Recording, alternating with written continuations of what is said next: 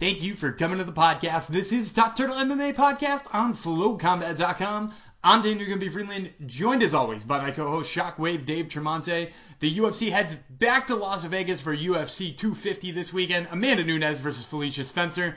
We will, of course, be breaking down that fight as well as our other two favorite fights on the main card, and they are two very excited bantamweight contests. So we're going to be breaking all three of those down, plus giving you our favorite underdog to play and a nice little parlay to play as well as part of our Fights, Dogs, and Parlay segment. And then we will also be talking with two fighters on the card. First, we're going to be talking to Sugar Sean O'Malley as he gets ready for his bout with Eddie Wineland. And we'll be talking to Alex Perez, who is getting ready for his bout with Jussier Formiga. And he's also got some choice words for Joseph Benavidez. So I highly suggest staying tuned for that interview because it's going to be an absolute fire one. But before we get to that, I got to remind you that this episode of Top Turtle MMA Podcast is brought to you by Maroon Social. M-A-R-U-N-E, Maroon Social is the one and only social media app for the martial arts enthusiast. Whether you train boxing, kickboxing, sambo, jiu-jitsu, or any martial art, they've got you covered as a great way for you to track your training sessions, maybe how many you've had over weeks or months, different periods of time, as well as ways where you can track notes and things that you want to work on. Competitions, weigh-ins, they've got it all under one roof. Wherever you download apps, make sure you download Maroon Social. Maroon Social brings you this episode of Top Turtle MMA Podcast, and it starts right now.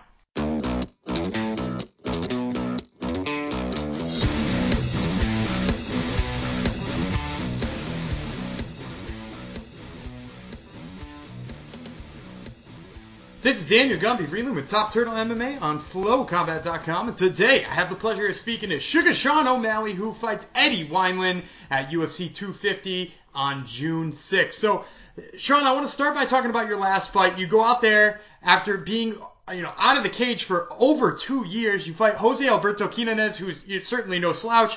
You pick up a big head kick with a follow-up TKO. Just tell us how you felt being in there after the first time in 2 years. Yeah, I felt, I felt like I belonged in there. I felt like it was, it felt normal. It felt good. It was, it's hard to describe the feeling when you're in there, especially being out for 2 years, knowing that I belong in there, knowing I didn't do anything wrong. There's no reason I shouldn't be in there. So, yeah, it felt good. And a lot of people talk about ring rust, too. Obviously, you were only in there for 2 minutes, but did you feel like your old self? Yeah, I felt, like I said before that fight, this is going to be the Sugar Show 2.0, and that's exactly what it was. I felt twice as good as I've ever felt from a strength and conditioning standpoint. From my skill levels had improved a lot. I've always showed up. Every single fight I've ever had, I've shown up. Even the fights I lost, like when I was an amateur, I lost because my skill level wasn't where it needed to be. Not that I didn't show up. I've never not shown up. So, yeah, I knew I was going to show up. There was no issue with that. There was no, I haven't fought in a while. I don't know if I'm going to – I show up and I perform. So there was no issue with that. And you mentioned strength and conditioning in there, too. You looked a lot physically stronger than, we had seen you 2 years prior. Was that a big focus over the time off?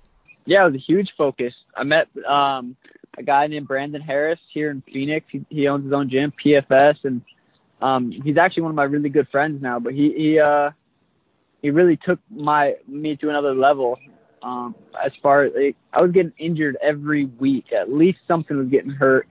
I never had a strict strength and conditioning, like a routine or anything. And now I'm working with him 3 days a week. And even if it's a recovery session, even if I go in there and he puts me in certain positions and I breathe, we stretch, we do all that. And I think that's really what's kind of up my game the most. And you said that you had never really had that program, and some of the thought is probably how many injuries you were having. But what led you to go to somebody to get a more strict strength and conditioning regimen? Well, I had met him previously before all that, and he just kept saying, "Dude, let me work with you. I really think I can improve your game." And after I had that foot surgery, I was having hip issues, so I had hip surgery. I had a torn labrum, and I was just like, all right, I'm gonna go check out this guy and see how I like it. And just like I'd go and I'd leave, and I'm like, oh my god, I feel so much better. And then I'd go again, I'd leave, I'd feel way better. So it just it worked out perfect. It did work out perfect. And speaking of working out perfect, I want to start talking about this next fight because, you had that 2-year layoff. You want to stay active now. How excited were you when the UFC came to you with a chance to fight again, only a few months after that last one? Yeah, I knew I was going to be fight. I was healthy leaving that fight. I knew I was going to be able to get back in there within a couple months. And it was literally perfect timing. June 6th is a perfect date. I couldn't, it's a perfect date to get back in there. Especially with everything going on, I've been able to continue to train, no issues. I haven't missed any practices. I didn't get out of shape. I didn't, I'm so ready for this fight. I'm so excited to get back in there. It's a perfect time. Absolutely. And let's talk about the opponent too, because, a lot of the people who do look to disparage your career have said that maybe you haven't fought a big enough name yet to really test you. What was your reaction when they offered you Eddie Wineland? Because he seems like, that veteran name that you really need to build off of. Yeah, I don't really listen to what people say too much, just because I could literally go out there and beat Henry Cejudo. They'd say, yeah, but he's 5'4". They would say something stupid. Like, people just are so stupid. It doesn't. I listen to the good stuff. I hear the bad stuff. It doesn't really bother me. I'm gonna go out there and beat up Eddie, and people are gonna say he's washed up, he's older, he's 35. It doesn't matter. I don't know. When they offered me Eddie, it was perfect. I was like, hell yeah, that's a perfect fight for me. Let's do it. So I gotta ask too, because you say you try to block out a lot of that negative stuff and keep the positive stuff in there. I know you're a big Twitch streamer, and obviously that means fans have a little bit more access to you as a celebrity or as a pro fighter. Do you feel like you get a lot of that negativity there too, or is that mostly a positive place? I'd say it's about 98% positive, even maybe 99. There's every once in a while there's guys that come in there and they say some stupid stuff, but for the most part, my Twitch fam handles them. They roast them, they burn them down, and they get them out of there. So it's not too bad. I don't like people will say stuff, and I don't know. It doesn't bother me really. You could say anything, and it's just not really going to affect me. Well, it's good that your Twitch fans have your back like that. But of course, yeah. They will not have your back in the cage when you're fighting Eddie Wineland. And I do need to ask you as we wrap up this interview, do you got a prediction for this fight? How do you see this one going? I every time I get asked how I see any of my fights going, it's just literally a first round KO. I just when I know how fast I am, I know how accurate I am. He doesn't keep his hands up. He's kind of reckless, and I feel like my striking is some of the highest in the UFC. Highest level MMA striking there is. So I feel like I get it done in one. All right. Well, you heard it here first, folks. That was Sugar Sean O'Malley, who fights Eddie Wineland at UFC 250 on June 6th. Sean, thanks so much for the time, man. We really appreciate it. Hell yeah, no problem. And that interview with Sugar Sean O'Malley is brought to you by Battle Clan Gear. Visit battleclangear.com for gear that not only looks phenomenal, but also feels great too. And that's really what we're looking for when you're looking for great grappling gear, right? Like you're looking for spats, not only that look really nice, but also that feel really nice. And Battle Clan Gear has got you covered there. Plus, if you head to battleclangear.com right now and you use promo code TURTLEUP10, that's TURTLEUP10, you're going to get 10% off your whole order there. So stock up now while you're waiting to get back into training mode, because now is the time to grab it. This is Daniel Gumpy Freeland with Top Turtle MMA on FlowCombat.com, and today I have the pleasure of speaking to Alex Perez, who fights Jussier Formiga at UFC 250 on June 6th. So, Alex, I want to start by talking about the opponent change, because originally, back in May, you were supposed to fight Kai Kara France, and obviously things got postponed. The dust settles a bit, and they go with Jussier Formiga, who's actually a higher-ranked opponent. What were your thoughts on the change of opponents when they offered it to you? Nothing really, man. I'm here to fight whoever they put in front of me. Didn't really think about it too much. They said a name, and I said yes. Just give me the time and place. Absolutely, and I think a lot of fighters are in the same shoes as you. What about stylistically, though? Obviously you were in a training camp for Kai Kara France, who is a little bit more of a heavy striker. Did you feel like you had to lean a little bit more on your wrestling against a guy like Jussier Formiga? I mean, obviously, yeah, Jussier's more of a grappler, but I mean, I wrestle all the time. I grapple all the time, so it wasn't that big of a change. I train to be good everywhere, in and out of camp. So, nothing really changed for me. It was the same, just obviously game plan a little different. obviously spend a little bit more time on certain areas, but other than that, I mean, I train the ground all the time. Makes a lot of sense to me. Now, I did hear, too, that you are friends with Jussier Formiga. Did that run across your mind at all when it came time to accept this fight? Yeah, I'm not saying we're the best of friends and stuff like that, but we talk here and there. I met this guy, man, almost about 10 years ago. We kept in contact throughout the years and stuff. And no, not really. It's business. I don't take it anything personal. If he beats me, great. If I beat him, great. It's not like I hate the guy. I don't need a reason to fight, like to hate someone to fight them. For me, it's just business, man. I don't take anything personal. I like that too, and that's probably the best way to be in there mentally. Now, you said you don't take anything personal. I'm looking at the bout card right now, top to bottom. It's an exciting fight card, but I also see that you and Jussier are listed to fight on the second prelim. Does that kind of stuff cross your mind either? Not really, man. I get paid the same whether I'm the first fight or the last fight. You know what I mean? It means more time to eat afterwards.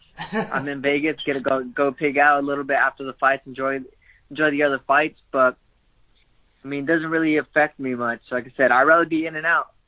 Makes a lot of sense to me. Now, I want to talk a little bit about where you're coming from in your career, because you have a sneaky good record in the UFC right now. You're 5-1, and that only loss is to Joseph Benavidez, who, as you know, is probably going to be fighting again for the title here in a rematch. What do you feel like you've improved on the most since that fight? Everything. I've even into the fight. I mean, people like Joe's over here bitching about the headbutt, but he headbutted me. He told me in the back, like, hey, yeah, it was my headbutt that dropped you. You know what I mean? So I feel I was doing great in that fight. Just got caught with something, and I'm just getting better everywhere. On my feet, on the ground, my wrestling. I'm improving in all areas. The time I took off from the injury, I was getting better at certain things. I'm always improving, always trying to learn, always trying to get better. I actually want to take it a little bit back to something you said in there, too, because you mentioned it kind of quick. You said when you saw him in the back after that fight, he admitted that it was a headbutt that dropped you? Yeah. I mean, if everybody looks at the film, he just runs into me with his head, and then all the other stuff happened after. But it is what it is. I'm not going to bitch and be a crybaby like him, and complain about headbutts and stuff and keep crying about, a rematch and stuff. I don't see him winning that fight any way possible. So, I mean, it's the same result is going to happen. So, I mean, hopefully he does win, because then when I fight him for the title, I can take that title and get revenge. But if not, it is what it is. And just out of curiosity, too, why do you think he has such a low percentage shot of winning this fight with Deiveson Figueiredo? I mean, he took him to the ground where I thought it was the only chance he can beat him, almost got armbarred.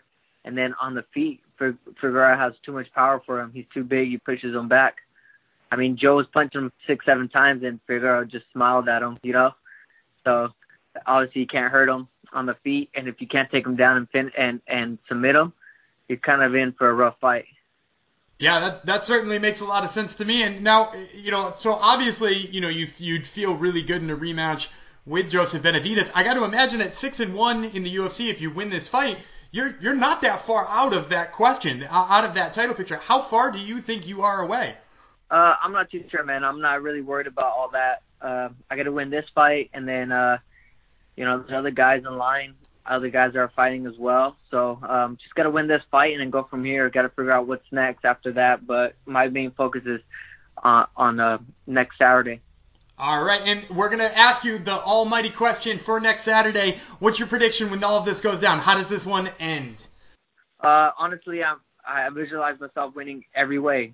Knockout, submission, decision. I just know that I'm coming in there with the best version of myself, and I'm pretty sure he's going to be the best version of himself. So I honestly think this could be fight of the night. We can still show, two flyweights that come in shape and get ready to battle, that are good everywhere. I feel like he's good on his feet. I'm good on my feet. I feel our grappling is great. I'm ready for a 15-minute war. All right, well, we're certainly looking forward to it. Once again, fans, this was Alex Perez, who fights Jussier Formiga at UFC 250 on June 6th. Alex, thanks so much for the time, man. We really appreciate it. Hey, man, thanks for having me. I appreciate it. Well, I hope you guys enjoyed those two interviews, both the one with Sean O'Malley and with Alex Perez. Now, Dave, I want to talk a little bit about Sean O'Malley said about people always wanting and always having a tendency to write off up-and-comers in MMA and to always try to put them down. Do you think people have a tendency to do that with up-and-comers in MMA? You know what? I'm not a conspiracy theorist, but I think our man Sugar Sean might be onto something, and I'll tell you why I think that is. Tell me if you agree, disagree, Gumby. I feel as though from the get-go, this guy was brimming with personality, is actually a good fighter, and you could just feel the UFC marketing machine want to get behind him from jump. And I feel like hardcore UFC fans are a bit, maybe triggered after living through the Sage and Page era, where they see a guy who they know the UFC marketing machine and Dana White want to push, but they're not necessarily ready to just say he's the greatest thing since sliced bread yet.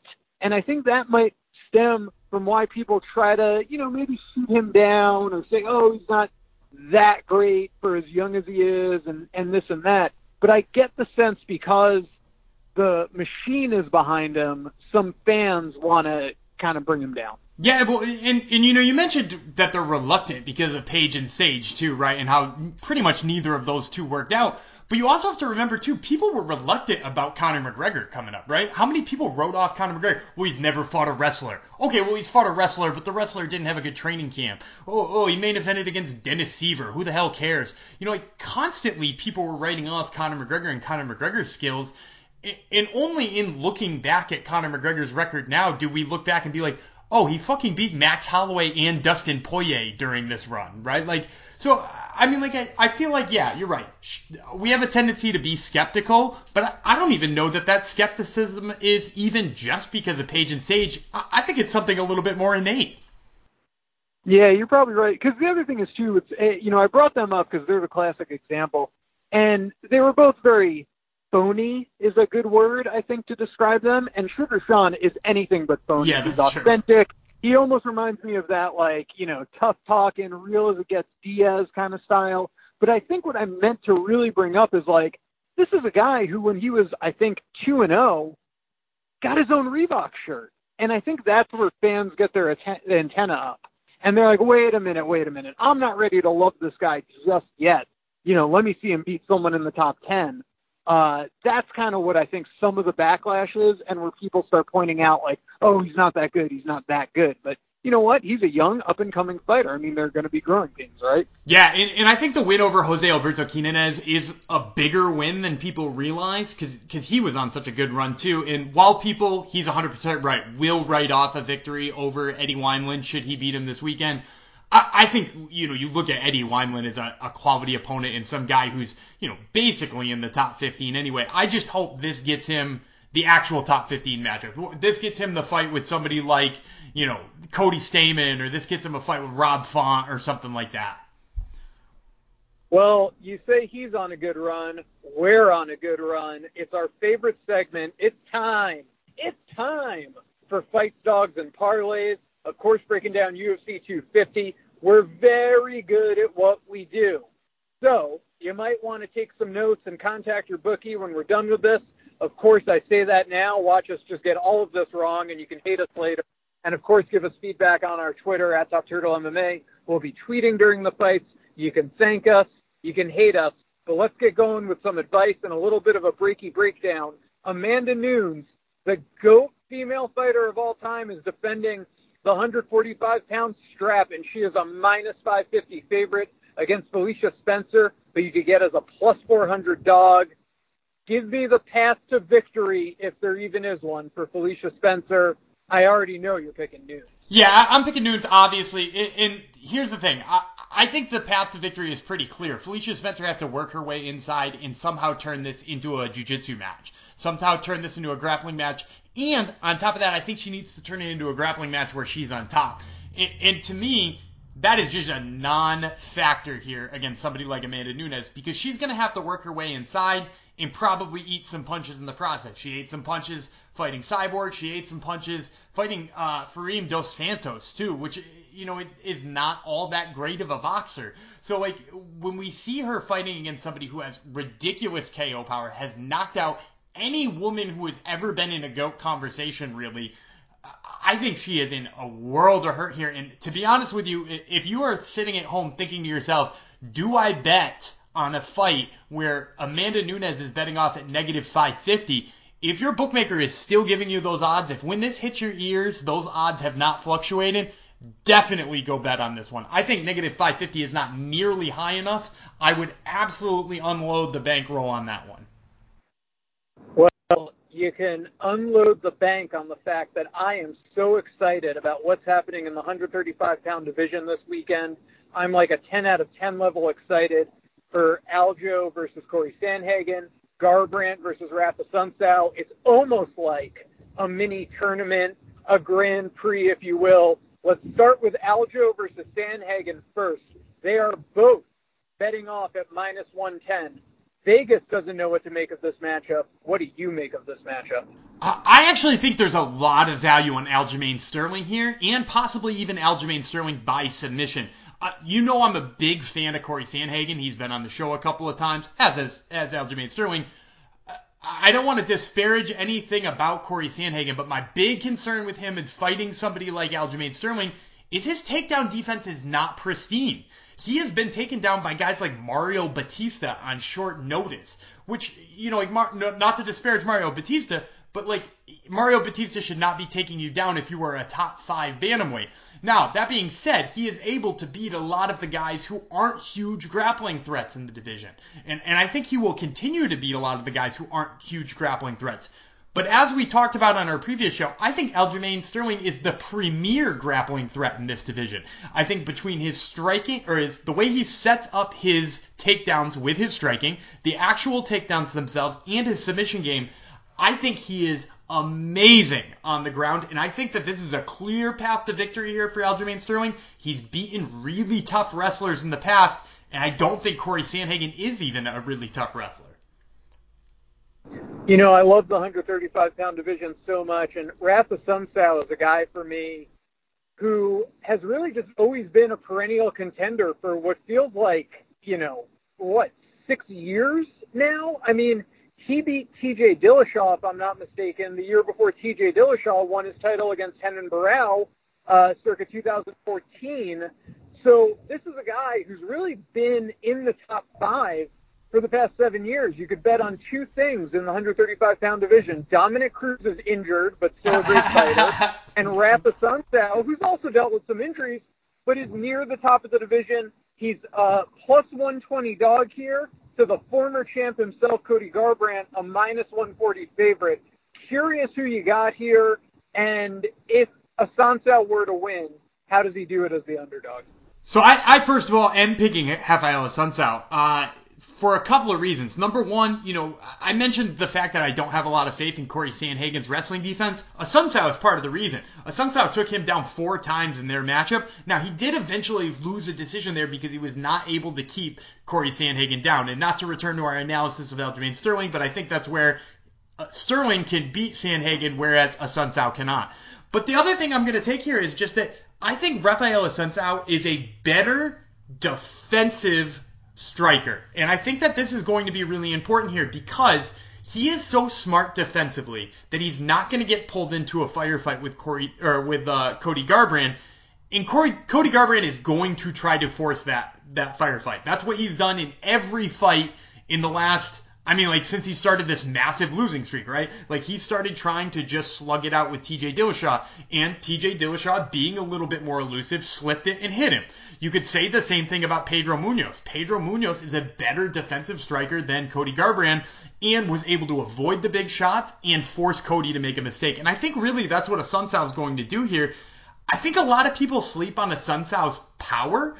He's a guy who knocked out Matthew Lopez, which is, Matthew Lopez, not a big name in the bantamweight division, but a reasonable name. He also outstruck Marlon Moraes in their first bout, right? And like Marlon Moraes, currently ranked number 1 at bantamweight, You mentioned the fact that he beat TJ Dillashaw all the way back then. It's because he's got really great defensive striking. And I think that that's really the thing that is going to take him ahead of Cody Garbrandt in this fight. And I was just pulling up the numbers as I was talking here.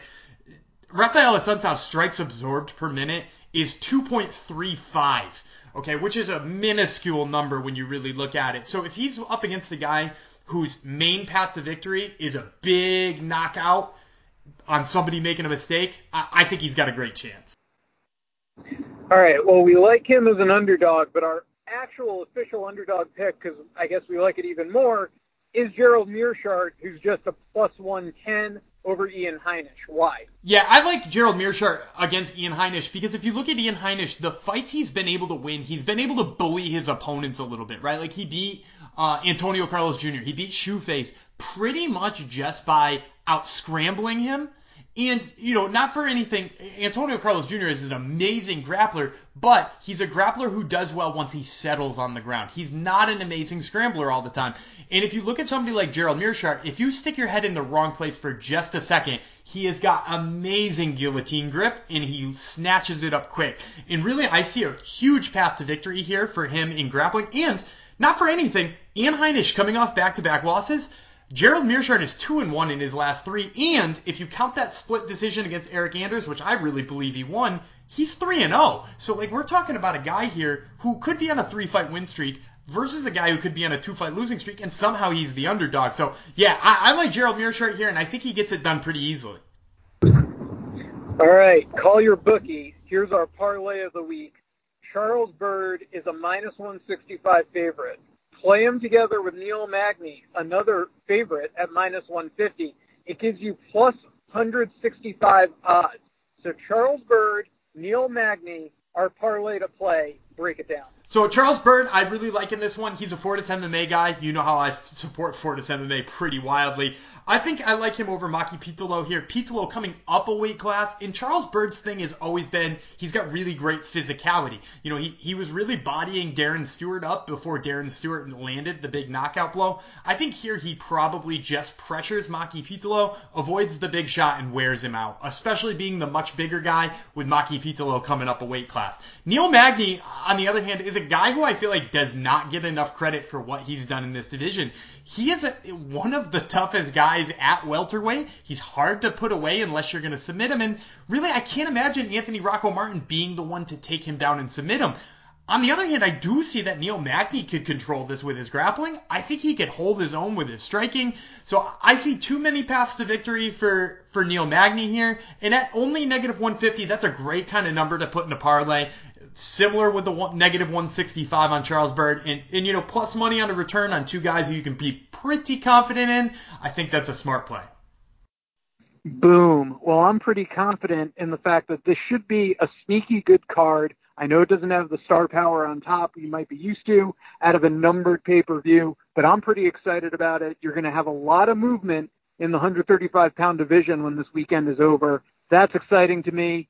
Everything's exciting to me when you've been in quarantine for 3 frickin' months here. But I'm so appreciative of the fact that our UFC fights are still going on. Hit us up on our Twitter. Let us know what we got right. Let us know what we got wrong at Top Turtle MMA. Gumby, why don't you wrap things up for the show itself?